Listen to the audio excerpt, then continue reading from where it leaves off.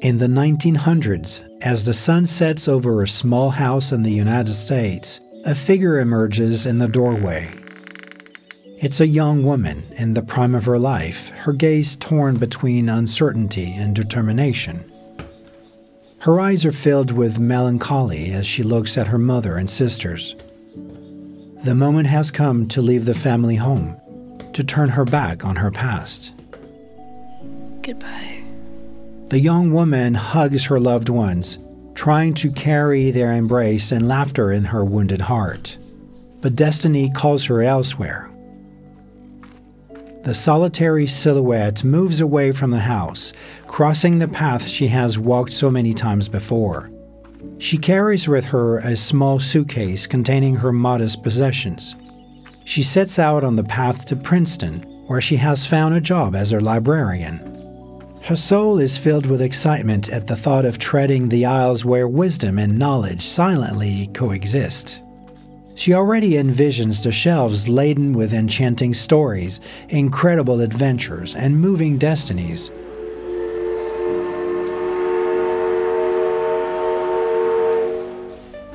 Her steps lead her to the nearest train station.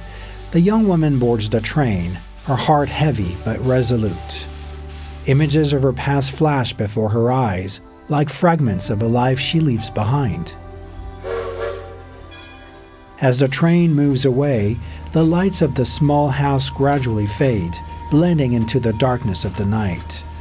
The young woman holds on to the hope of a better future, but Belle harbors a heavy secret that could lead her to the gallows.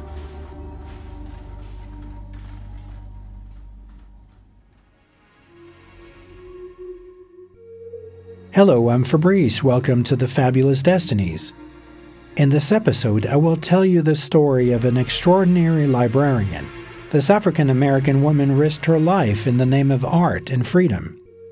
Her name, Belle Greene. From her childhood to her rise, discover her fabulous destiny.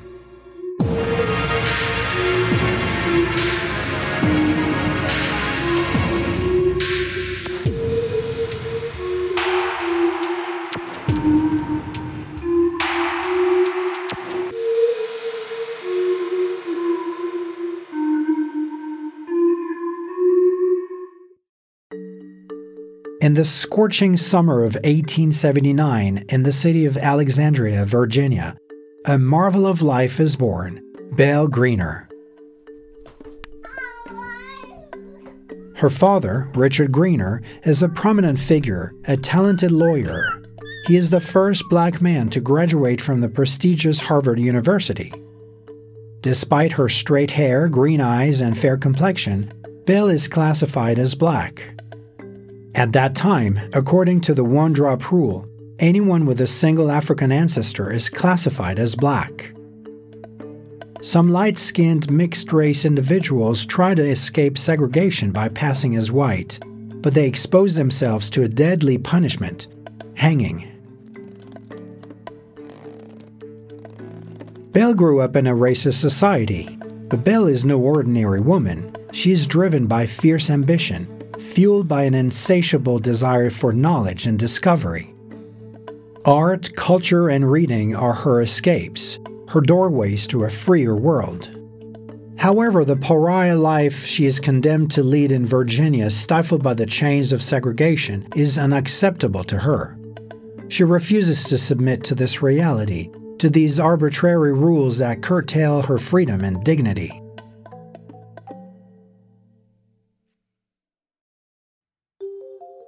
In this desolate landscape, her father, Richard, fights for the cause of black people, leaving little room for his family. Absent, he gradually fades from Belle's and her sister's lives. Belle's mother decides to leave him and create a new identity for her family. Thus, DaCosta Greene is born, a new name with supposed Portuguese origins, justifying their tan skin. But this new life demands sacrifices. Belle must renounce motherhood. If her child is born colored, it would jeopardize not only her own existence, but also her family's. With the consent of her mother and sisters, Belle severs her ties to the past. She abandons everything and moves to Princeton. With her freshly crafted new identity, Belle can live as a white woman.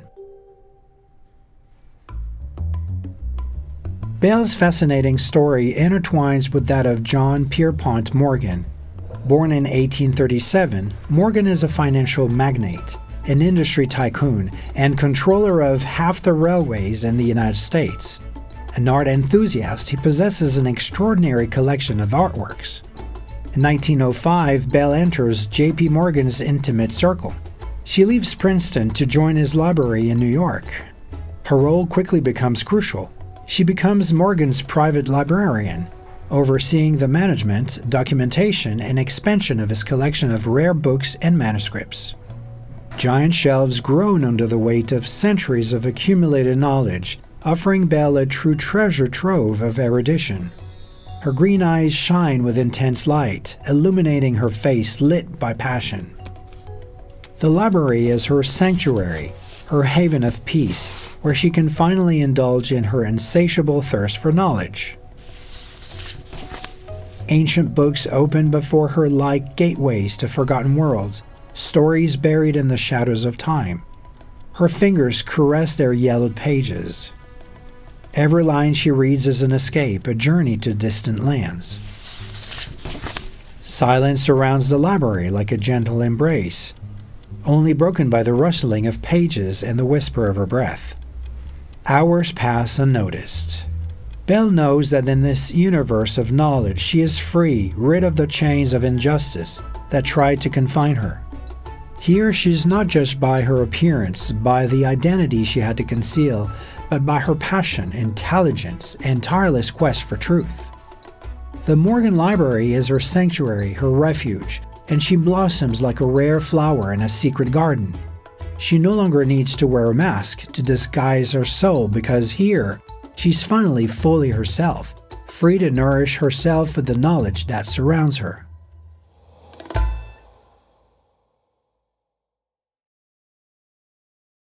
Before we continue with this episode, a quick break to give the floor to our partner, without whom this podcast could not exist.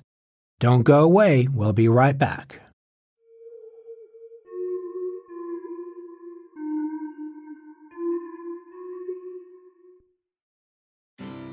Belle never goes unnoticed.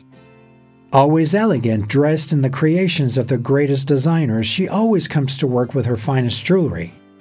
A determined and dedicated woman, Belle works tirelessly, becoming one of the most eminent librarians in American history.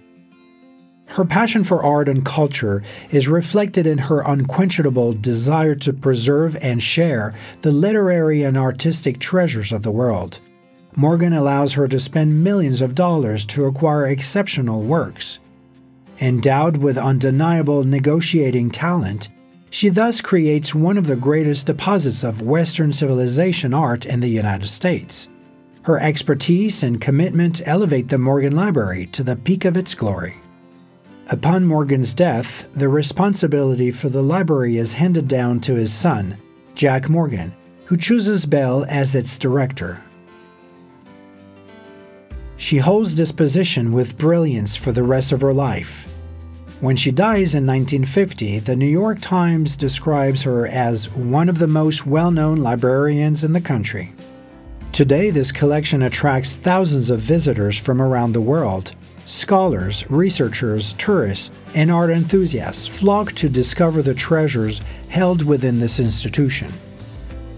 What many do not know is that this extraordinary collection was acquired and curated by a Black woman who dared to take unprecedented risks to fulfill her dream: to be a free woman in an era marked by racial segregation in the United States. Her legacy is immense, and her determination has left an indelible mark on the history of art.